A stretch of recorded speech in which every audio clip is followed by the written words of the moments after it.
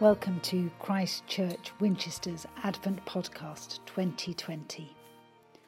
My name is Sue Collinson, and today is Wednesday, the 16th of December. I am going to read this well-known story from Luke's Gospel. As we listen, let's pray that God would bring us fresh insights and renewed joy. In those days, Caesar Augustus issued a decree that a census should be taken of the entire Roman world.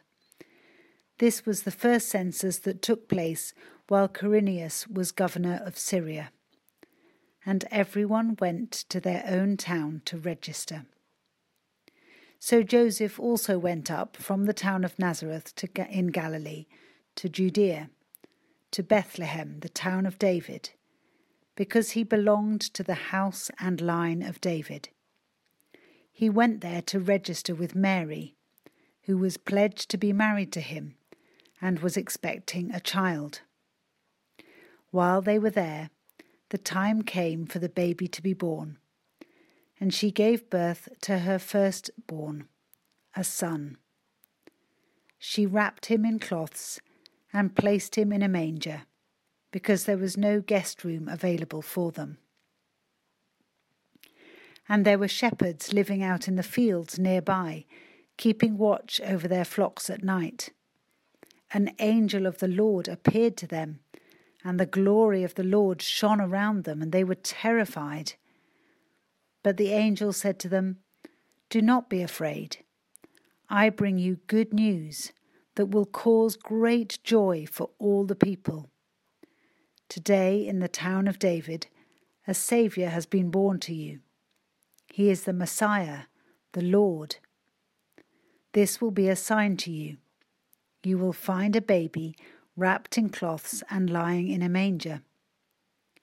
Suddenly a great company of the heavenly host appeared with the angel, praising God and saying, "Glory to God in the highest heaven, and on earth peace to those on whom his favour rests." When the angels had left them and gone into heaven, the shepherds said to one another, "Let's go to Bethlehem and see this thing that has happened, which the Lord has told us about." Now, I'm not sure what is on your Christmas cards this year. Maybe there's one with Mary heavily pregnant sitting on a donkey. Or maybe one has a fresh-faced shepherd with a fluffy white lamb across his shoulders. Or maybe you have one with Mary and Joseph and baby Jesus surrounded by animals in a small stable on top of a hill.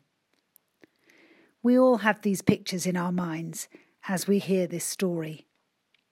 So perhaps it's good if we look at it again. Luke, as the good historian he is careful to set the story in its historical context.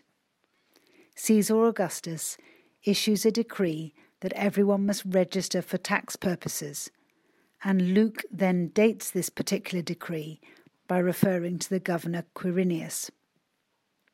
So, without the technological advances of today, Mary and Joseph join with everyone else in a trip back to their birthplace. And as we all know, Bethlehem is crowded. This is the part of the story where artistic license has meant that the facts of the story have become somewhat obscured for a lot of us. I remember a wonderful Christmas play all about a grumpy innkeeper who is persuaded to take in a very pregnant Mary and then is bothered all night by visitors. A fun play, but a little far from the truth perhaps. Luke says while they were there, the time came for the baby to be born. There is no hint of rush or panic. We don't know how long Mary and Joseph stayed in Bethlehem, but it could well have been months. And the idea of them going from place to place looking for somewhere to lay their heads, well, also perhaps a little far-fetched. My mother is a great one for hospitality at Christmas. Some years we would have 12 people staying with us. and her mother was the same. This year, perhaps more than most, I am looking forward to having my children home with me. It would be unthinkable in Middle Eastern culture for the relatives of Joseph not to take him and his new wife into their home. When Luke says there was no room for them in the inn, he doesn't mean an inn like we think of an inn, a small hotel. He could have used a word that meant that.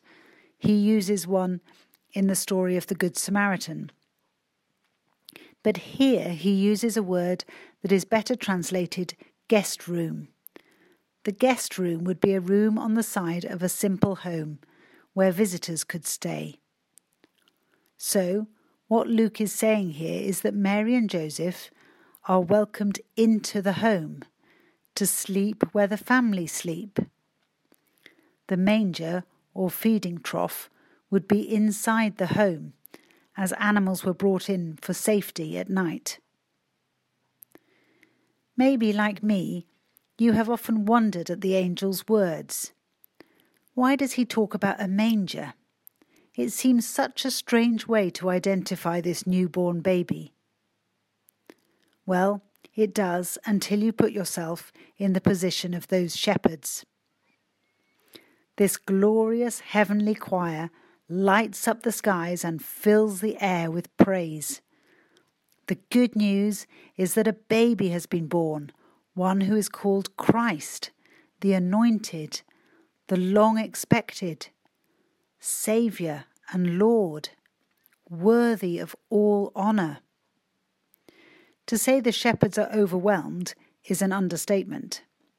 Not just overwhelmed, but intimidated, fearful even of investigating this new birth any further.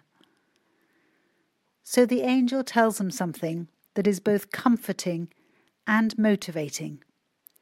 This will be a sign to you. You will find the baby wrapped in cloths and lying in a manger. He will be in a place that you are familiar with. No imposing palace or rich mansion. You will find him in a simple home. You will find him where you yourself have been. He is just like you. This is the wonder of the Christmas story, that God came close to us so that we can come close to God. One day, Jesus was in a guest room, one prepared for him by his disciples. It was the night before he died. And that evening, he explains with bread and wine that he himself would open the way for us to be with God forever. He became like us, that we might one day become like him. Let's pray. Jesus, we greet you with wonder.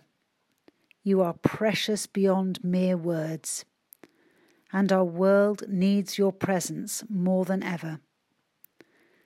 I gladly take up the angel's song of good news, joy, and peace. Let kings bow down. Let all creation marvel. Let this love story ring out for all to hear. Amen.